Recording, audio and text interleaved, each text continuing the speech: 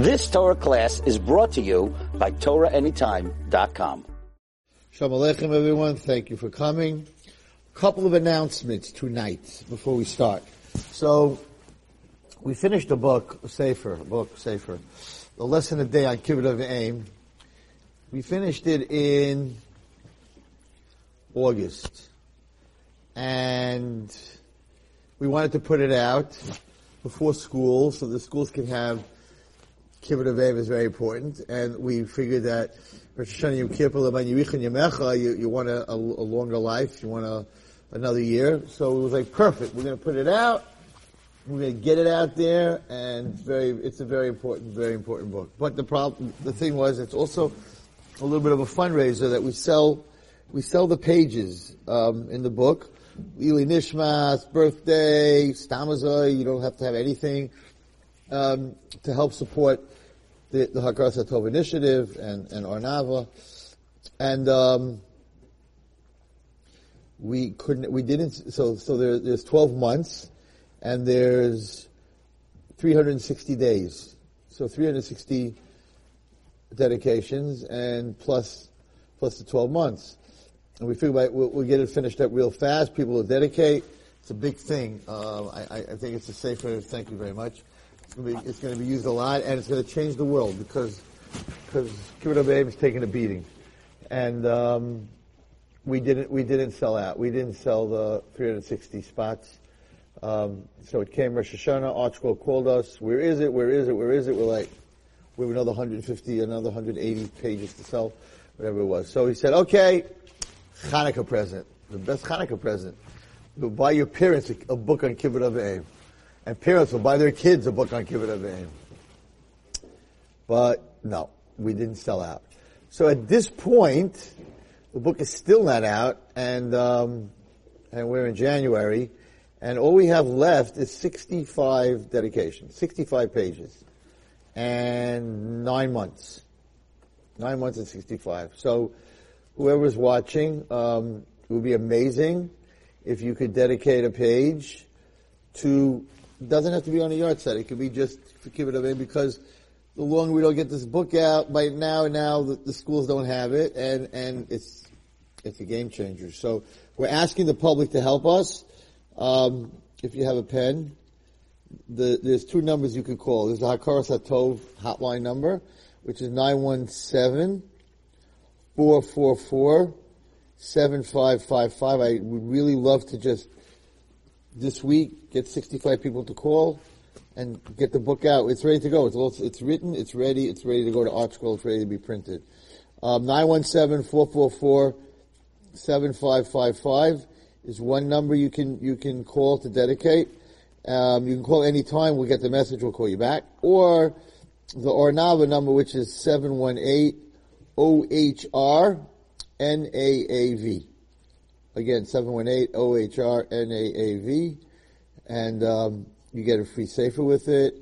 And it's a big thing. I really got to get this safer out. So whoever now helps us, you're not only giving a donation to help and Lili Nishma, whatever it is, but you're helping us get the book out, because we really need to get this book out. So it's a very, very, very important book. Again, 917-444-7555 or 1718-OHR-NAAV. Okay? So that's Sefer Kibbud of Aim, a lesson a day. Also, in Mitzvah Hashem, we're very excited.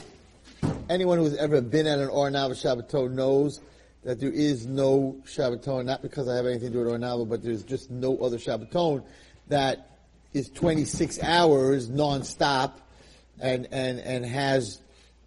we have 7 breakout shiurim 4 times. So that's 28 shiurim plus all the non-breakout shiurim. We have probably about 40 shiurim in one Shabbos. No one has that. Not 40. 40 shiurim in one Shabbos. It's amazing. We're going a new place. We're going up to the Falls View, which is in the Catskills. Maybe you want to come Thursday night, go skiing. Right there, they're making snow, whatever it is. We could talk about that. In Mitzvah Hashem, we're very excited about. We of course have our amazing Motzei Shabbos concert. There's girls coming from Canada, There's girls coming from Baltimore. There's even girls coming from London. The girls from Eretz Yisrael, I said, stay in seminary. You don't have to come to the Shabbaton. Don't fly all the way back and forth. So, but don't wait till the last minute. Last year, we had 895 girls. But this year, we don't have such a big hotel. So if you're going to call me the last week and I'm going to say there's no room, there's really no room. We have much less rooms. So you got to do this early. It's not a Jewish girl's normal to call 3 weeks in advance. It's usually 3 hours in advance. But in this case, I want, the people want to come. You got to do this early. It's not because I'm trying to do a sales pitch. I don't have that many rooms. Staff gets rooms first. Staff has a bunch of rooms. There's not that many rooms left to sell. So if you want to come with your friends, call or now, 1-718-718-OHR. It's very simple, NAAV, and they'll take care of it. All right. That's 2 commercials. 3 commercials. Third commercial, and then we'll all go home. Third commercial is for girls that are looking to go to seminary. So in this room right here, there's a classroom over there. We built a classroom, but there are 2 seminaries. There's Ateres Nava and there's Benos Bina. They're very different. Benos Bina is for Beis Yaakov girls, and Ateres Nava is for girls who want to grow and want to learn, because you're not in school anymore. You don't have to come here. Jackie Bitone, Rabbi Reuben Epstein, Rabbi Grossberg, who was just here, myself, Rabbi Reuben Abragamov, Rabbi Ginsberg, like all the superstars, except for me, but all the superstars. A lot of hashkafa, a lot of questions that even in the Beis Yaakov side of it, that you want to know the answers to. It opens your brain. It's a lot we care about you. It's very caring. It's not that textual. And if you're not going to Eretz Yisrael, it's really a great place to come. So, if you're interested, I don't really know their number. I can't even give you their number. But you can go online, if you Chas V'Shalom have online, and go to Benos Bina or Ateres Nava. Oh, you know what? I do have Ateres Nava's number. Hold on. Ateres Nava, and then they'll give you Benos Bina's number. Ateres Nava's number is 347-462-2445. 347-462-2445. It's for first year seminary, second year seminary, or even third year seminary. All right. What a parsha this week. Parsha Shmos. So, the Torah is shifting huge. Avram Avinu, Adam, Noach, Avram Avinu, Yitzchak, Yaakov, Rivka, Rachel, Leah, Yosef HaTzadik, the brothers. That's Bereshis. Now, we're in Mitzrayim. Parsha Shmos, we're in Mitzrayim. And all the way from Shmos till the end of the Torah is from Mitzrayim to Har Sinai to Eretz Yisrael. So it's a total change in what's happening in the Torah. So, the Eilish Shmos B'nai Yisrael Abayim Mitzrayim.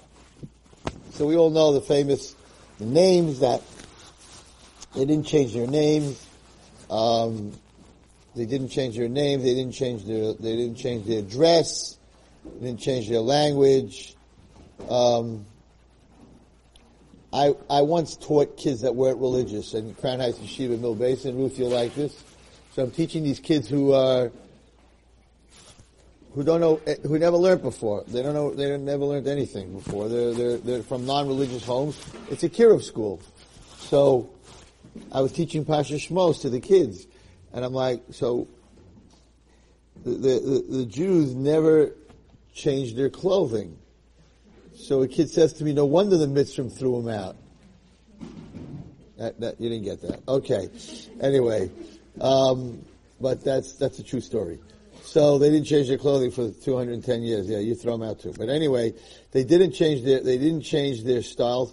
You know, growing up, I never realized how important that was, because we as kids, we we didn't dress like the goyim. We weren't into that whole. My generation wasn't into like you never. The first thing a girl does when she goes off the derech, the first thing she does, she doesn't eat treif. She's not machal Shabbos. What's the first thing she does? She puts on pants. First thing. Puts on pants. Even girls that are not off the derech yet, but they wear the skirts at home, then they put the pants in a bag, and they go wherever they're going in the city, and they change their. You have to go and change the pants. Guys who go off the derech, they don't put on dresses. But girls who go off the derech, they put on pants. Why? Why is that the first thing? Why is that the first thing? Because it's a non-Jewish thing. The Goyim don't wear skirts unless there's a uniform of some kind. They wear pants. So when I learned it, the Jews didn't wear the clothing like the Mitzrayim. Okay, so big deal. Even to this day, I get dressed differently. I don't wear jeans or stuff like that, whatever it is. And then you go into Chassidisha world, they totally don't dress the way the Goyim change, whatever it is. You see today that dress and clothing. A guy came into my house the other day, and he's a Jewish boy who I love very much, but he got into the whole gangster stuff and the whole rap music and whatever it is, and he came into my house and he's in a cut pair of jeans where his knees are like half the pants are missing, and like his knees are showing. I'm like, hello, get your wife to sew up your pants. Like, what's going on? If I ever came home like that, my wife would throw me out. Like, whatever it is. He said, no way, it's the look. It's like a whole look. It's a whole look. And so when I learned it, and they didn't change their names, right? So there's so many girls that come to talk to me, that are brought to talk to me, and I want to get their names so I could get their names and maybe daven for them. And I'm like, so what's your name? Maggie. Like, no, not that name. Like, what's your Hebrew name? And some of them don't even know their Hebrew name. So the three things that we didn't change, right? They don't seem to be like very big things, but they are very big things. You see this generation and their language. Now, Washington's going to say his own pshat. I'm going to say own pshat. I don't know if it's true or not, and maybe it's brought down. I don't know. So they didn't change their language. They spoke Hebrew. I think it means also the way they spoke. In other words, you can speak English. I don't want to get into trouble by saying this. I'm going to get into trouble. So I want to say you can speak English like a Jewish person, but you can speak English like a Jewish person with mannerly, without any curse words, without any slang words. You could say thank you, and you could say please. So maybe when it says in Mitzrayim that they didn't change their language, maybe it also means they didn't change the way they spoke. They didn't say nivel peh. They didn't curse. They weren't fresh. So that's also Jewish language. It's not just English, Yiddish, Hebrew, because you could curse in Hebrew. So is that okay? You go to Israel and a guy's cursing in Hebrew, so he didn't change his language, so he's a tzaddik. He's not a tzaddik, because he did change his language, because even though the word is Hebrew, he's cursing. So I don't think it's just only how they spoke the language, Hebrew, English, Egyptian, but how they spoke. A Jew gets dressed in a certain way. A Jew speaks in a certain way. And a Jewish name differentiates themselves from other people. My name is big trouble for the people who are doing business. My name is Zachariah. And people who are not Jewish, they can't say ch. So it's Zachariah. Right? For some reason, it's a very interesting thing. They can't say ch. They can't say Hanukkah, they say Hanukkah. Don't you refer yourself as with the English name when you're in business? What? But I think you refer yourself with your English name. Well, if you listen to my recording on my phone, it says, hi, you've reached Zachariah Wallerstein. I changed that a long time ago. No, but I mean in business. No, they call me Zach. My name now is Zach. I call myself Zach. But if I have to sign a paper, I have to sign my English name that my mother gave me. But we changed that. We changed it from my English name to Zachariah, which nobody could say, so we changed it to Zach. Or my friend Z. They don't want to say the whole name. It's just like, hi Z, but okay. But anyway, so it's 100%. My father, Olav Shalom, came from Europe with an English name. His name was Lewis. They just gave him that name when he got to Ellis Island. And it bothered him his whole life. And I would say about 10 years before he died, he went to court and legally changed his name to Yitzchak. And he had to change his Social Security, his passport, his license. And the day that it got changed and he went to court was like, he said it was the day he was born. Because your Hebrew name is your shirish. It's the shirish of who you are. And you're supposed to even know your pasuk. Okay, so that was the idea. The idea is that if I don't look like you, I don't talk like you, and my name is different, I'm not going to assimilate. And it does say that except for one time, even the girls, they didn't assimilate. There was no relation, they served Avodah Zarah, Klal Yisrael, but physical relationships, a Jewish man with marrying an Egyptian woman, never. And an Egyptian, a Jewish woman with an Egyptian man once. And that was only because she didn't know that he came in the morning, she thought it was her husband, and he had a relationship with her, she thought it was her husband, and then they had the child that ended up cursing Hashem, that Moshe Rabbeinu said you have to put to death. So that was the only time that it happened. So they did serve Avodah Zarah, but they did not, now, does that make sense? They served Avodah, but did not assimilate. They didn't intermarry. She was, I'll tell you, it's the end. Moshe Rabbeinu didn't know what to do with him. He was Makalel. What was she? Anyone know her name? Yes. But what was her real name? Does Rashi say what? Shlomo Bas Divri. Shlomat Bas Divri. But she did not know that he was an Egyptian, but she talked to men a lot. It was a Ganai that she talked to men a lot. But otherwise there was no intermarriage. Zero. So to live for that many years without any intermarriage was because they protected themselves with these three things. You have to give your kids a Jewish name, you should go by your Jewish name. I changed it on my phone. All my business people call me Zachariah. Okay.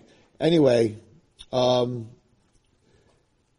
heard a very beautiful Dvar Torah this week. Before that, I want to tell you a story. Someone called me last night. He said, Rabbi Wallstein, I have to tell you a story. I listened to all your shiurim.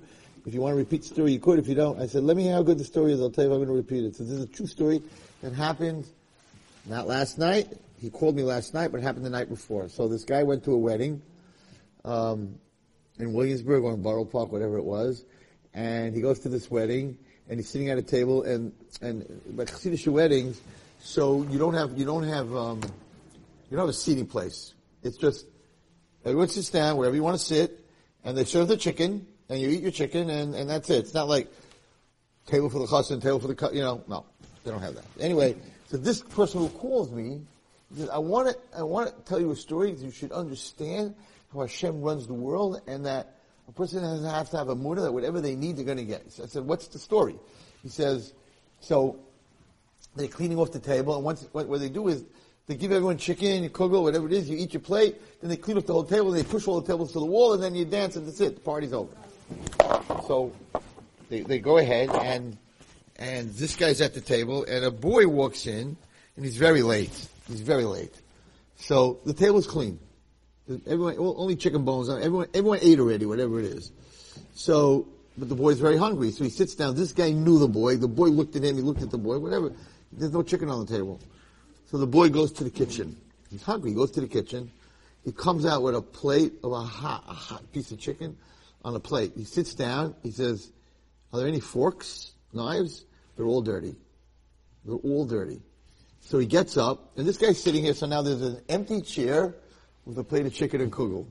Okay? The boy gets up to go find a a fork and a knife. He looks at the tables that are right there. There's no fork and a knife.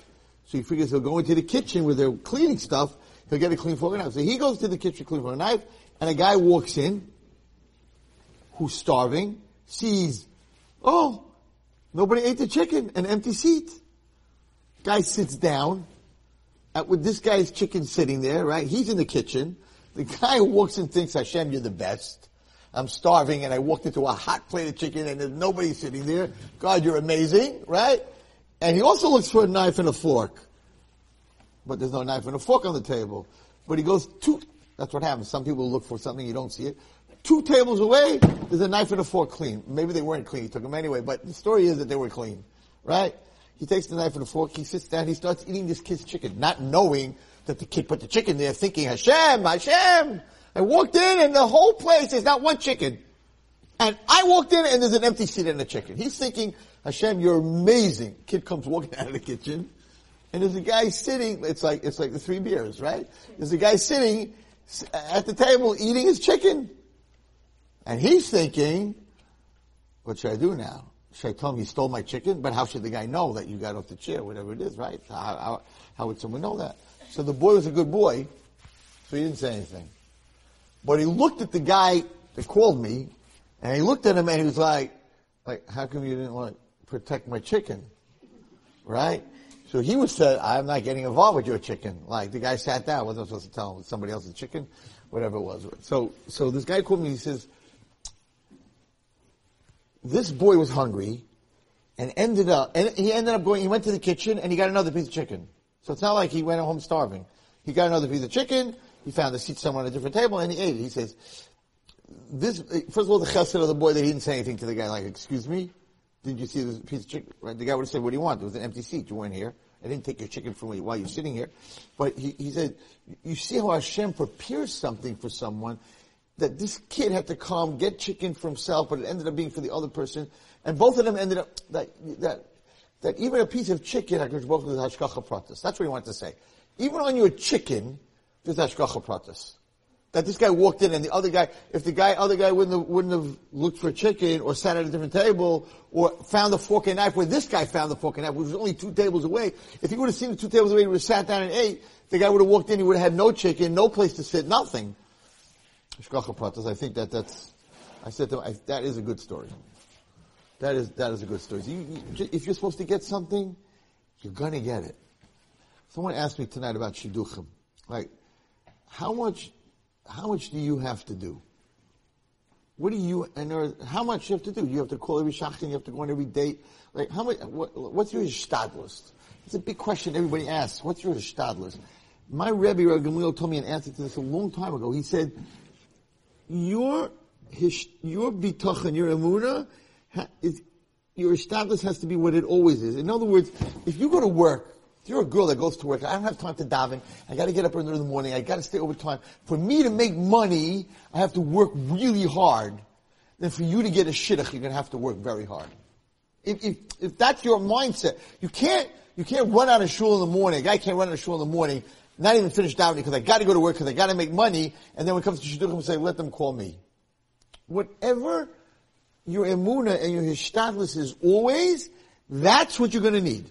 So if you daven an extra hour, you know the money doesn't matter how long you work, it's all from Hashem, everything's from Hashem, my health is from Hashem, I trust Him 100%, everything's from Hashem, then your shidduch is going to be from Hashem, and it's going to be that easy. But if you don't have a hishtadlus, whatever your hishtadlus is in everything, that's what your hishtadlus has to be in shidduchim. You can't be like, no, for money I don't trust you. For this, I don't trust you, Hashem. But for this, I'm not doing nothing. It doesn't work. Your hishtadlus has to be equal in everything.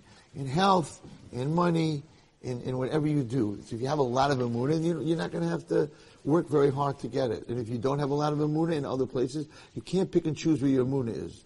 Like I have emunah in business, and I have emunah in this, but when it comes to my health, I only have emunah in my doctor. I only have emunah in my doctor. Someone said to me, I was talking to a big doctor this week, a frum guy, and we were talking about homeopathic medicine against real medicine. right? Homeopathic. I know a guy who never took an antibiotic in his life, was never sick. He's one of these real, natural people, eats garlic, a lot of other, herbs and vegetables, and he's never taken an antibiotic or a Tylenol or a Motrin. It's amazing. And has never got strep. How can you not get strep? If kids have strep and the whole world has strep, how can you not get strep? He does natural. I said to this doctor, we pump antibiotics to a point where there are germs today and bacteria today that the antibiotics don't even work. That's how much we pump antibiotics. This guy is eating garlic and other things. Like, what do you think? He's an MD. I said, what, you're a frum guy, what do you think? He said, listen, I'm a doctor. I learned medicine. This is what I learned. Your shtadlus is you have to take medicine.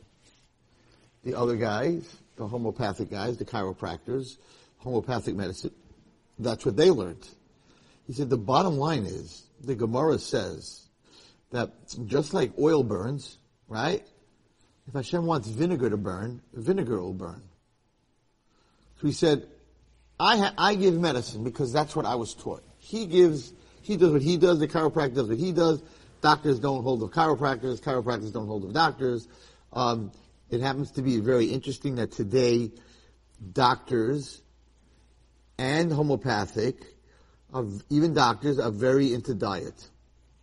And it brings down the person's what they eat, but that has a lot to do, person's health has a lot to do with what they eat. So even doctors are saying that there are certain diets that can help cure things that medicine cure. But the bottom line is, what he was saying is that if you have emunah, again, I'm not telling anyone you should go homeopathic or you should go medicine, and you have to make that decision and get all the information yourself. But he was saying, like, if a person has emunah that he's going to eat a piece of garlic, and the garlic is going to, he said, garlic is, let's say, vinegar. Vinegar can burn if Hashem wants it to burn. And it can work as a Tylenol. If you have emunah, and there's a tefillah, some people say it's tefillah when they take medicine.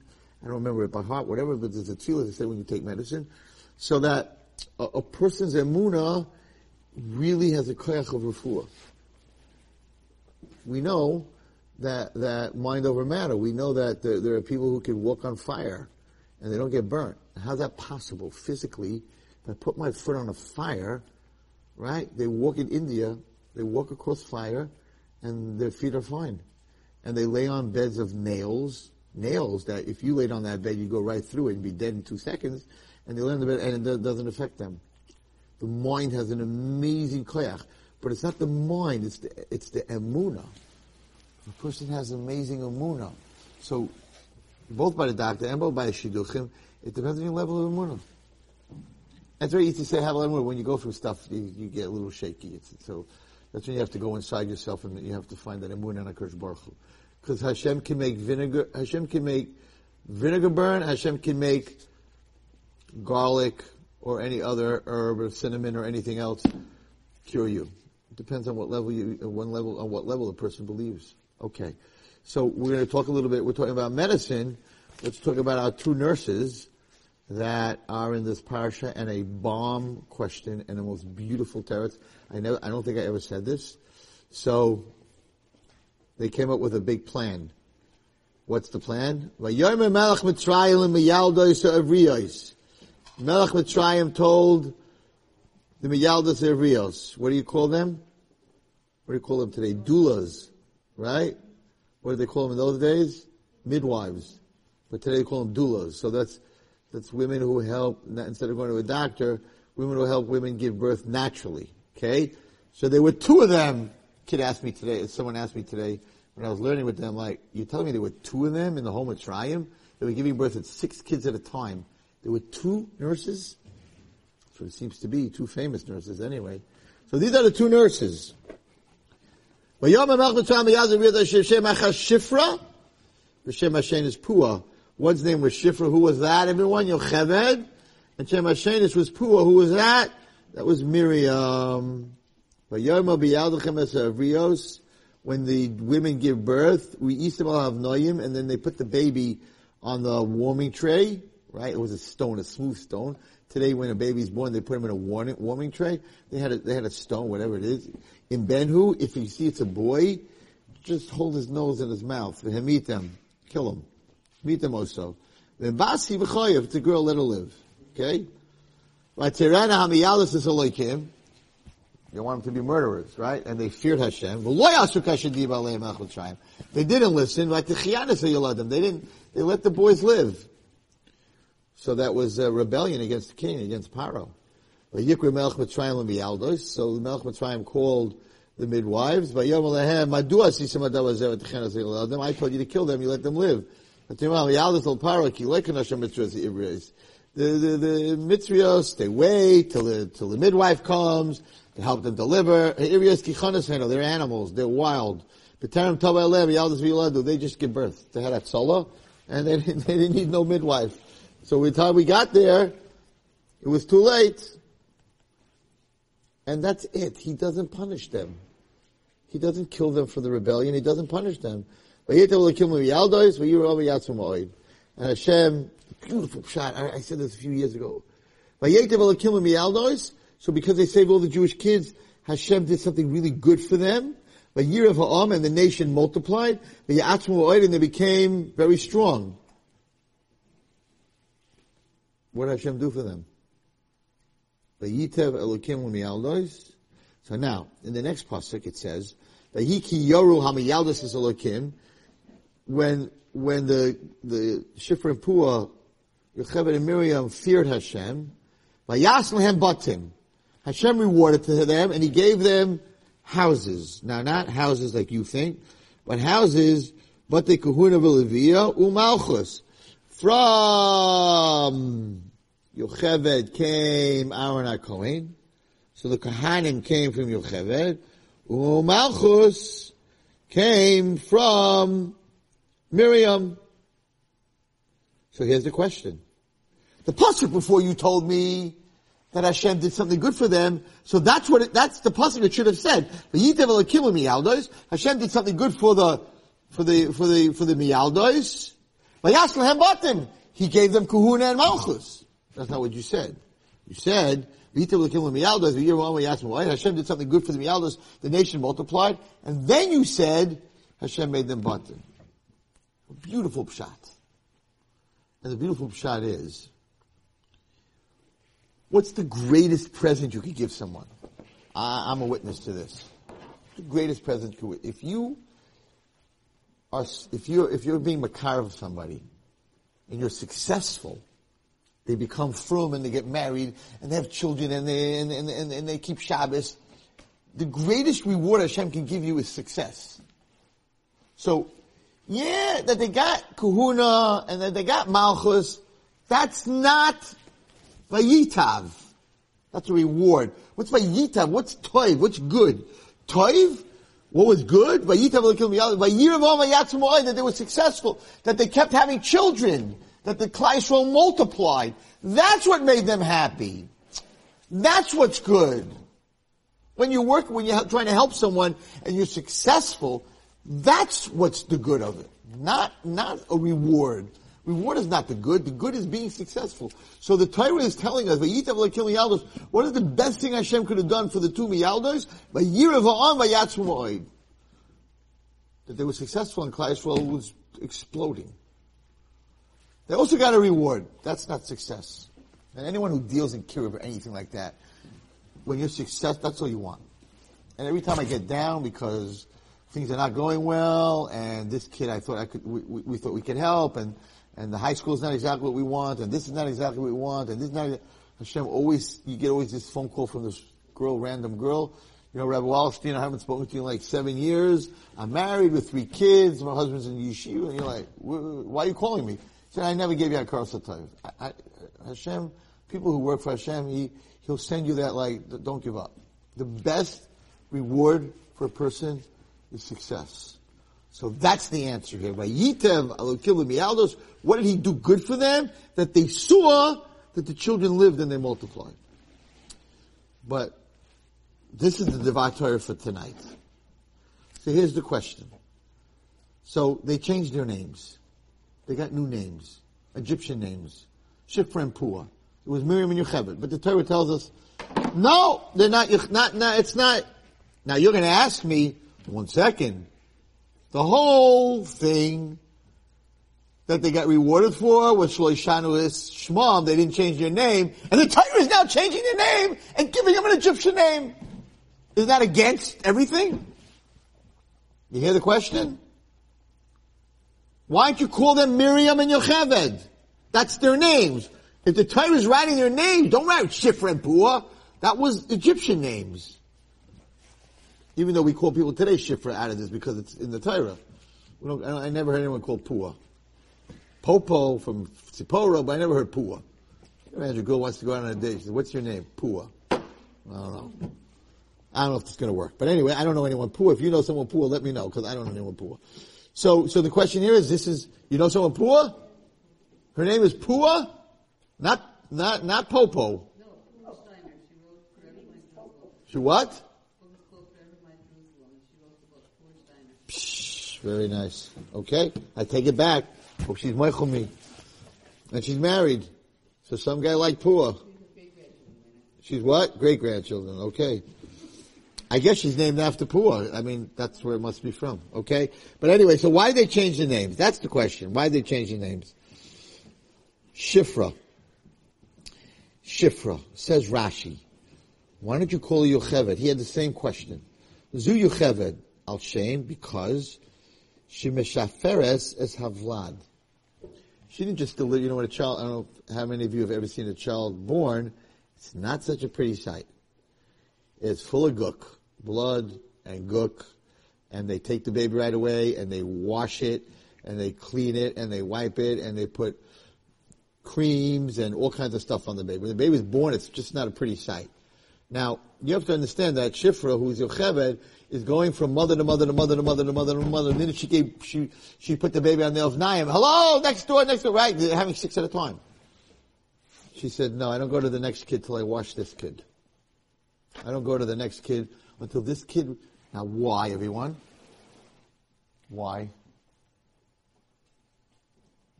Anyone have any ideas? Because what is, yes?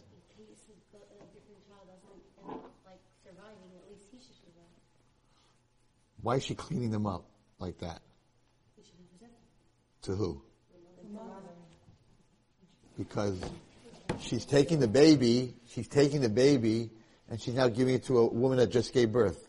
She wants to give her a pretty child, a child that's clean. You want to hand her a baby that looks like all full of gook. So Shifra, who is Yocheved, it's Rashi. Shifra, who is Yocheved, right? So she wasn't called Yocheved, she was called Shifra. Because she said, when I hand this baby to mommy, she's going to look so beautiful.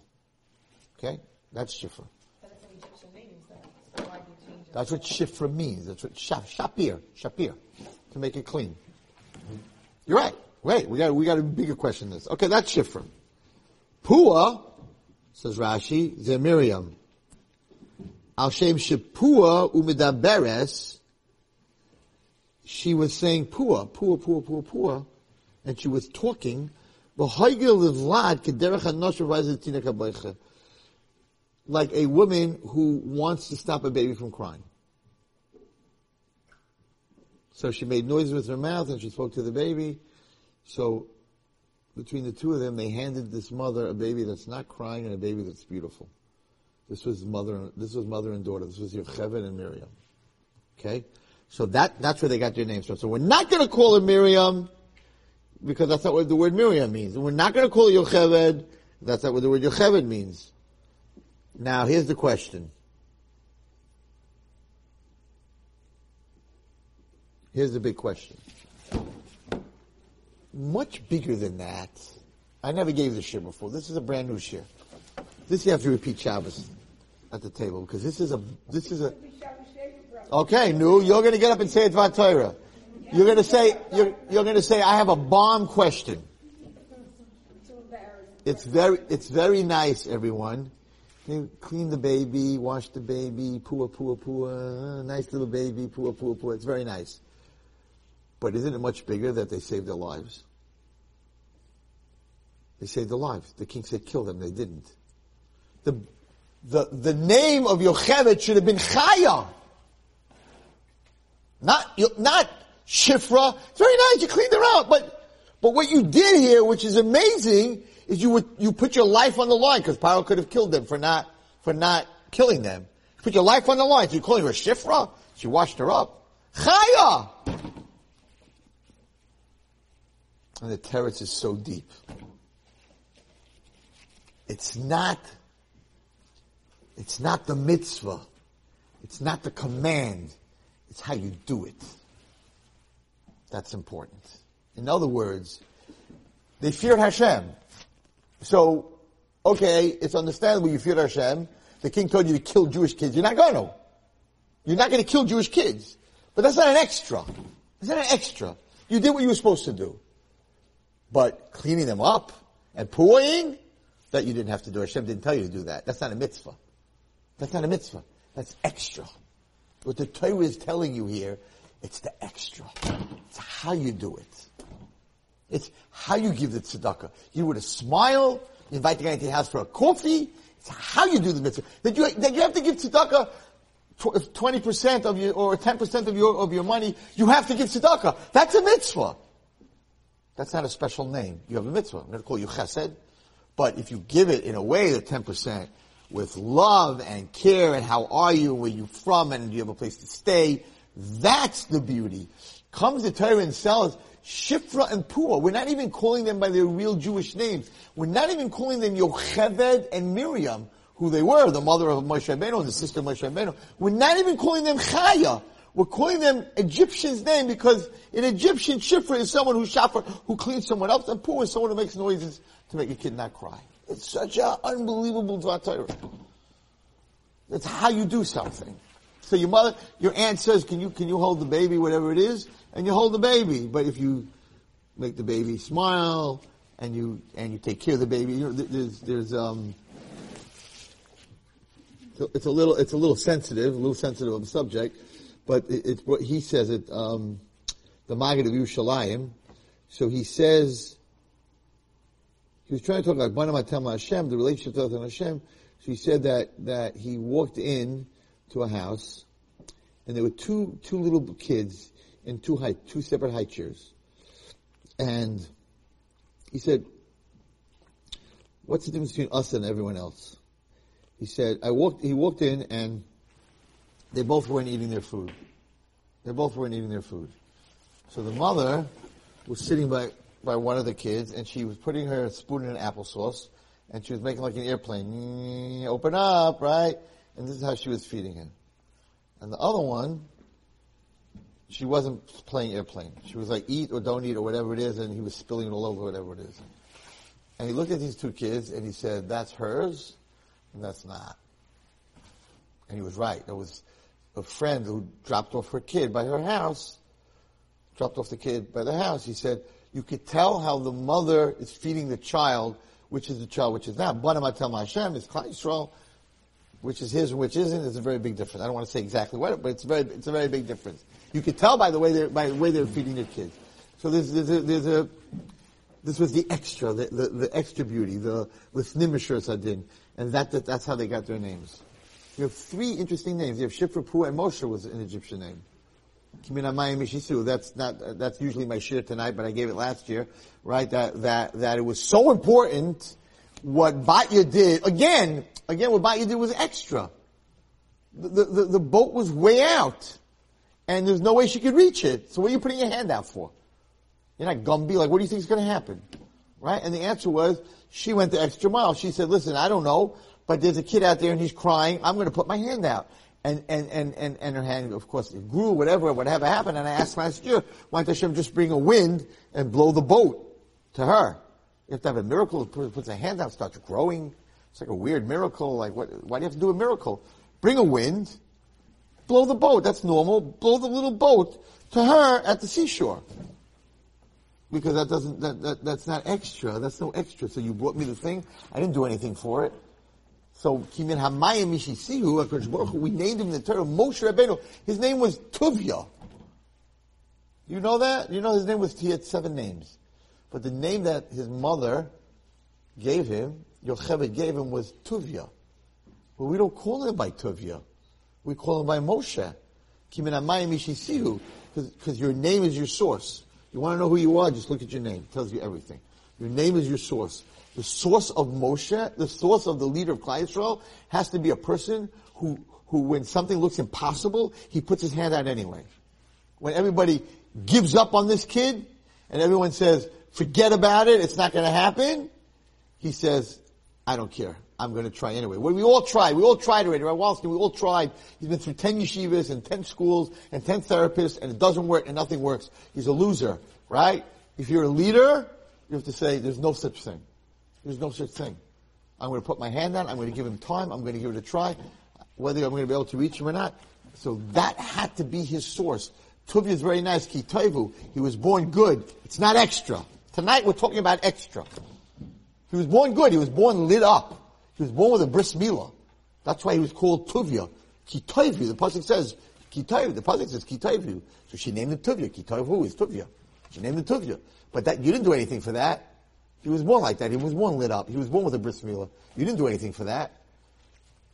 Batya Bas Paro, she did something. She put her hand out, even when it was impossible, when everybody said, what are you doing? Oh, it's all the way out there. What are you doing? She said, he's crying. I gotta put my hand out. I gotta try. I gotta try to help. Whatever's gonna happen is gonna happen. So the Torah tells you, it's 3 Jewish names became 3 Egyptian names. Each one because of extra.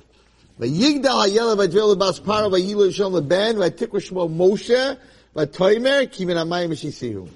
She gave him the name. Vayitikra shmo Moshe.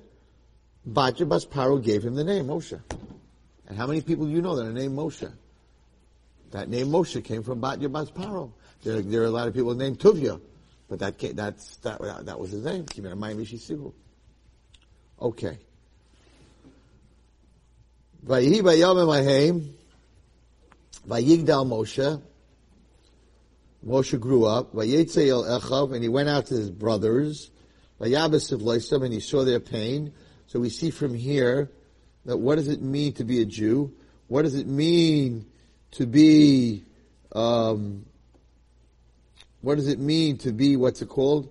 A brother is when you see someone else's pain. Now it's interesting. In Pasuk Yud, Parak Beis, it says, Vayigdal Hayeled, he grew up, he became big, but Tivi'eu Lebas Paro, they brought him to Paro. So what happened was like this. When Moshe was born, when he was put into the Nile, so Bas Paro took him out, she tried to nurse him, he wouldn't nurse, she gave him to her wet maids to nurse him, they couldn't nurse him either.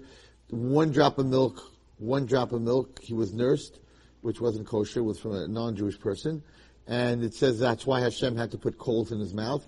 It actually burnt the spot that the milk fell on his tongue, had to be burnt out, because he had to say the Torah, he had to say the other 8 of the Aseret Debrot, so it had to be, his mouth had to be kosher, and that's why the whole thing happened with the coal. So it said, Vayigdal Hayeled, so now he stopped nursing, so now they brought him back to Bas Paro. Bas Paro said, listen, I can't nurse him, we can't feed him, so go to let the Jews nurse you, which was actually his mother. And Miriam came up with this whole idea. And now bring him back. Vayhilo leben, vaytikra shmo Moshe. So in Pasuk Yud it says, Vayigdal Hayeled, right? So he stopped nursing. And then, here, the next Pasuk it says, Vayigdal Moshe. You said that already. You said that the Pasuk before. So what's the difference between the two? So, Rashi says, Harishan L'Kaima. One is talking about his age. He's not nursing anymore. Vasheni L'Gdula. Now he became the Prince of Egypt. But I heard a very beautiful pshat. Vayidal Moshe Vayetzel Echa Vayabes Sivloisam. How did Moshe become big at this point? Because he went out to his brothers to see their pain. What's the godless of a person? What's the greatness of a person? When you care about another Jew, when you care about another person. So that was the second Vayigdal. Okay, all right. Now he comes to the sneh, and we'll end with this. He comes to the sneh. Actually, we're not going to end with this. We're going to end with the last pasuk in this parasha. Let's see where it is. Vayom Hashem introduces himself. Okay. He saw there was no person. He killed the Mitzri. They told on him, and he ran away. Okay, and he was a royal sign. And he came to the Har Elokim in Chareva. Vayera Malach Hashem Elav, and Malach Hashem appeared to him. V'lavas eish and fire mitech hasneh. Right? Vayar v'hine hasneh boer be'eish. V'hasneh eno uchol. He saw that this bush was burning. It says this bush was burning for a very long time, and he saw it. V'hasneh eno uchol. But it was burning, but it wasn't burning. The leaves were green. They didn't burn up. Vayom Moshe asuru na ve'eres hamara gadol hazeh. Madua lo yivna hasneh. There's a very Kabbalistic meaning here. So Moshe Rabbeinu turned, saw, and he said, Madua lo yivra hasneh. Why isn't the sneh burning? So the lesson of the sneh, everybody, is that the fire here was a spiritual fire. That's why it wasn't burning. The fire was Torah and mitzvahs. The sneh was a physical bush. What Hashem was teaching Moshe is, if you think being a Jew and keeping the Torah and keeping the mitzvahs is going to take away anything from your strength, your money, your position in the world, whatever it is, you should know that the fire of Torah doesn't burn the physical world. This was the lesson that Moshe Rabbeinu had to learn. The fire that you see, right? Hashem kisol lirois. Hashem saw that he was worried, that Moshe was like, what's going on over here? Right? And he said, don't come too close. Take your shoes off. And he introduced himself. And he said, the fire of Torah, the fire of being a Jew, a lot of people feel, if I'm a religious Jew, and I keep Shabbos, and I keep kosher, and I keep this, and schools cost so much, and Yom Tov costs so much, and everything costs so much, and tuition costs so much, and for some, Baruch Hashem, and Eretz Yisrael, for sure, I don't know where their money comes from, right? But you can't get from Bnei Barak to Yerushalayim. The traffic is crazy. Do you know what a gallon of gas costs in Eretz Yisrael? If that would cost us in America, we would have riots. $8 a gallon. We pay $3. And cars in Eretz Yisrael, $80,000. We pay 15, 20, 30. And you can't move. Traffic everywhere. Where do they get the money from? Where does the money come for gas and cars? And I don't know if you've ever been in Geula Erev Shabbos, Kenai Nahara. Bakeries and Garinim and falafel stores, and everyone has, there's a lot, I'm not going to tell you, there's a lot of poor people in Eretz Yisrael, but the Maisa, Klal Yisrael has what to eat. We have to help. Hashem gives the rich people to help the poor people. But what Hashem was saying is like, my Torah and mitzvahs will never burn the bush. The bush is not going to be uchal. That's what he wanted to do. You're not going to lose money because you davened an extra 20 minutes or you went to a shiur for an hour and like, I came an hour later to work. No, the Torah and mitzvahs will never take away. Just the opposite. Whatever you spend on Shabbos, Hashem promises us that He'll definitely take care of us and pay us back. Right, the last thing I want to say is like this. It's really part of another shiur, but we don't have time. It's like this. If you know the whole story of Moshe Rabbeinu, he doesn't want to go to Mitzrayim. He fights with Hashem the whole time. From the beginning when Hashem says, go down to Mitzrayim, Vayom Hashem, Ra Re'isis Ani Ami, I see the pain, go down, La'atzilam Yam Mitzrayim, save Klal Yisrael, Vayom Moshe Elokim. First argument. Mi Anochi! I'm not going to say low self-esteem, but what does that mean? Mi Anochi, who am I? Because he was a big anav. Ki Elech El Paro. You want me to go to Paro? I should take the Klal Yisrael out of Mitzrayim? But yeah, Hashem said, don't worry. Have emunah. I'll be with you. I'll give you simanim that you have nothing to worry about. Lech, l'safta ziknei Yisrael. Gather them. They're going to listen to you. What does he say?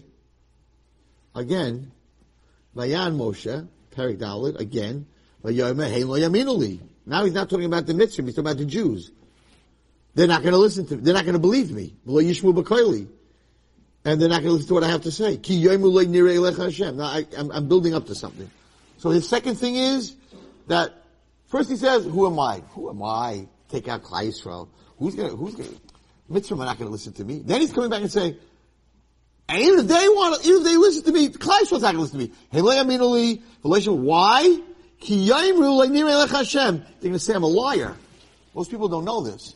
Moshe Rabbeinu said to Hashem, Klal Yisrael's going to say I'm a liar, that I'm a false prophet, and God never appeared to me. So Hashem said, what are you talking about? Mazeh biyadecha, v'yom amata. Okay. So Hashem gives him a whole speech. You're a stick, you're in my hand, the power of the hand, the power of the stick is the power of the hand. We've gone through this before. What does Moshe Rabbeinu say back? What does Moshe Rabbeinu say back? Vayom Mashal Hashem. That's the third time. First he said, who am I? Second he said, they're going to say I'm a liar. Third time he says, Vayom Mashal Hashem, Bi Adonai, please Hashem, le'ish devarim anoichi. Even if Klal Yisrael doesn't think I'm lying, I can't talk. I stutter, I lisp. But they're not going to listen to me. Okay? Hashem says, enough discussion. Sometimes as a Rebbe, you got to do this. The kid's has low self-esteem, doesn't want to do it, and you just have to push your kid into the water. They don't want to go swimming, the kid's screaming, you put him in the water, you got to put him in the water, you got to put him on the bicycle. That's the only way they're going to ride. So finally Hashem says, go, lech. Still, he says, and he got punished for this, I believe, Bi Adoni, please Hashem, shlach no, biyat tishlach. After the whole speech, he says, Rashi says, biyad mishat rog l'shlach hu Aaron. After the whole speech, he says, Hashem, I'm not going. Send Aaron. Vayicha af Hashem b'Moshe. And Hashem gets angry at Moshe. And he says, you're telling me, you're giving me advice, Hashem's saying to Moshe, that I should send Aaron because he's a better speaker? You think I don't know that he's a better speaker? He's coming out to speak to you? No! You are the one that has to go. So everyone in this room knows at this point, Moshe Rabbeinu does not want to do this. They're not going to believe me. They're going to call me a liar. I lisp. I can't talk. You got a much better man here. You got Aaron. He's got all his reasons lined up. Okay? But he goes. Because he's in Eved Hashem. He's a good guy with Moshe Rabbeinu. He's Moshe Rabbeinu. So with all this, Hashem, you want me to go? I'm going to go. So he goes. And listen to what happens. He comes to Paro.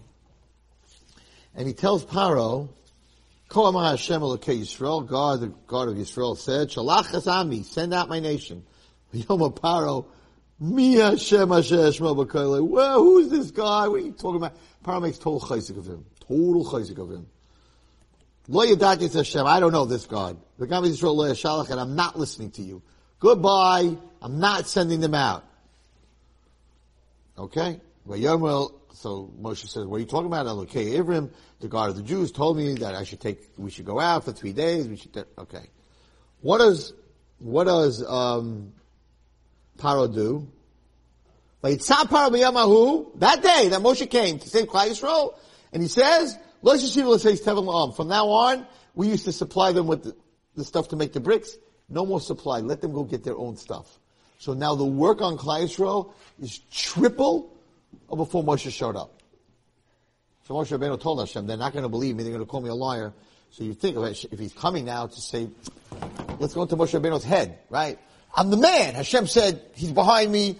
I'm a stick in Hashem's hand. I'm going to go there. I'm going to say Klal Yisrael, and Paro's Hashem's going to explode his brain and kill all the Mitzrim, and wow, this is going to be amazing. And he comes to Paro, and Paro says, who are you? What are you? Who's God? I never heard of anybody. You're a bunch of lazy, nirpam, you're just a bunch of lazy guys. You're trying to get your fellow Jews out of some work. You know what? I am going to make it much worse.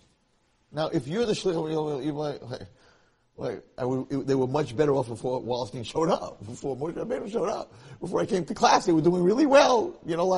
This is not good that I took over. So Moshe Rabbeinu doesn't understand what's going on here. Not only that, Klal Yisrael don't like him at all. And they come to him and they say, Vayifku as Moshe as Aaron. They attack Moshe and Aaron when they come out of Paro. And they curse him. You have to go into Moshe Rabbeinu's mind over here. He didn't want to do this. I told you I don't want to do this. And now you're making it worse. You're making me look so bad. But Yom Aleim. So the Jews say to Moshe Rabbeinu, now that we have to work triple, Yeira Hashem Aleichem Yishma Shevatim Ezrechenu. God should punish you. He should judge you that you made us even weaker. Now they hate us. At least we had a relationship with them till now. Now we don't have a relationship with them. They're just making it worse for us. So the Jews now are attacking Moshe and Aaron. So Moshe Rabbeinu, who got punished for this, Vayoshev Moshe ol Hashem, Moshe said to HaKadosh Baruch Hu, Vayoma Adonai, Hashem, lama hareisa lama zeh. Why did you make it worse? What are you making a fool out of me for? You sent me to do miracles. You did the signs of the stick turning to the snake, and my hand turning to leprosy, and water turning to blood. You're like, we're going to go in there, and we're going to wipe them out, and we're going to do miracles. Not only you didn't do miracles, you made it worse. Not only that, they didn't like me in the first place because I was the prince of Egypt. They didn't like him. I was the prince of Egypt. Now that I'm coming down to save them, and I didn't want to go. It's not like I wanted to go, like I'm going to be the big man. I said no, and you made me come down here. Why did you do this? Lama haresa. Lama zela shalachtani. Why did you send me? And he's talking to HaKadosh Baruch Hu. And since I came to Paro to talk with your name, in your name, I came in your name, Hashem, you promised me, Hey Olam Hazeh. You made it worse. And not only that, why did I come to Mitzrayim, Hashem? What did you say you were going to do? You said you're going to save the Jews. He was having this, you didn't even save them. You know what? If I had to be embarrassed and yelled at by the Jews, embarrassed by Paro, but you saved the Jews, he was a leader. Good. I got embarrassed, I got yelled at, I got cursed, and you didn't even save them. What would you do? This is I'm reading you Chumash, not Wallerstein. I'm reading you Chumash. Hashem taught Moshe Rabbeinu a very important lesson. Don't judge me by the moment we're in right now. I know it looks bad. The guy came to the table, the chicken was there. If I want the chicken to be there, the chicken will be there. If I want the Geula to be now, you'd be out of Mitzrayim right now. But Yom Hashem al Moshe, Ata, now Tiras Echol Paro. Yes, this had to all happen. But now you're going to see what I'm going to do to Paro. Ki b'yachazagi shalchi b'yachazagi gorshim outside. And when you turn the page, comes 7 makas. Ve'era. They get 7 makas. Bo. They get 3 more makas. B'shalach. They all drown in the Yam Suf. So sometimes, girls, you do what's right, and you do what Hashem wants you to do, and you're like, it's supposed to turn out great, and everything's turning out much worse than I thought. And Moshe Rabbeinu said to Hashem, Lama haresh lama zeh, what did you do to me? And you didn't even save me. I did everything, you didn't even save me. HaKadosh Baruch Hu says, Va'ata, that's one moment, but you don't have the whole picture. So you have to wait until we turn the page. We turn the page, comes Va'era. This looked terrible. It's mamish half the parasha. Looks terrible. Moshe Rabbeinu, I don't want to go. I don't want to go. They're not going to believe in it. I don't want to go. Don't send me there. I don't want to go there. I don't want to be there. I don't want to be there. Because Baruch Hu, I don't want to be there. I don't want to go there. And then you go, and it doesn't work out. You go for Hashem, I'm going. and it doesn't work out. Don't panic. Don't run away from Hashem. He's got a plan. There's a plan. And that's what he answered him. He said, you're right. Till this point, you didn't see anything. You didn't see nothing. It looks like we lost. You came to Paro. Paro said, no. Paro said, not only that, I'm going to make you work hard. It looks like I sent you on a mission impossible, and you failed. But that's not a mammon in Hashem. So he was telling Moshe Rabbeinu, now, va'ato, the last pasuk of the parasha, now I'm going to make the move. I didn't make it till now. So your expectations of when Hashem is going to do something for you, a shidduch, a parnasa, a refuah, a Yeshua, your expectations weren't met. It doesn't mean it ain't going to happen. So the last pasuk was Hashem was like, no, until now you're right. You looked silly. They hate you. They got harder work to do. 100%. That's all part of my plan. Now he's going to get makas. Now he's going to get 7 makas. And then he's going to get 3 makas. And then, b'shalach, I'm going to wipe him out. And then, you're going to take all these Jews that are cursing you and screaming at you and that don't even want to know you, and you're going to give them Aseret Dibros. Pashas Yisroel. And then comes Truma Tetzaveh. We're going to build a Mishkan. We're all going to be together. Hashem, Klal Yisrael, the Kahanim, and everybody else. But you got to turn the page. And Hashem turns the page, not you. And it's everything in its time. So don't panic when people are not listening to you, like Paro. And don't panic when you're doing the right thing and life gets much harder. Don't ask Lama Harei Salam Hazeh. And the truth is, it's a very beautiful Pshat Moshe Rabbeinu. He didn't say, after all this what I just told you, he didn't say, listen carefully, we'll end with this thought. He didn't talk about himself. He didn't say, Hashem, you made me into a fool. Look what you did to me. He said 2 things. He only cared about Klal Yisrael. He was mamish the best leader in the world. He said, Lama harei salam hazeh. Why did you make it worse for them? And you didn't save them. Them. He didn't say, I told you I didn't want to come here. Look what you did. I told you I didn't want to be here. He didn't talk about himself at all. He said 2 things. He said, forget about me, Hashem. Made a fool out of me. Got in front of Paro, all this stuff. The Jews hate me. It's not about me. And that's why Hashem loved him. But the Jews are suffering. My brothers are suffering. Vayigdal hayelad. I went but it got worse for my brothers. Forget about me, Hashem, but it got worse for my brothers. And at the end of the day, okay, it got worse, but then they get saved, but you didn't save them. So even after he felt that he was wrong, not that he was wronged, he felt that Klal Yisrael was wrong. His whole taina to Hashem was, why did you make it worse for them? He just got ripped in front of everybody. Instead of saying like, why'd you do this to me if you weren't going to save them anyway? You said like, there's 2 things you did here, Hashem. You made it worse for the Jews, and you didn't save the Jews. That was Moshe Rabbeinu. That was he worked for the Jewish nation. So even though he was embarrassed terribly and hated, he didn't care about that. Just take care of my brothers. Just take care of them. Because Baruch Hu said, I'll take care of them. When you all be zoiche to see the page turn. Mitzvah Hashem for Klal Yisrael. Thank you. You've just experienced another Torah class brought to you by TorahAnytime.com.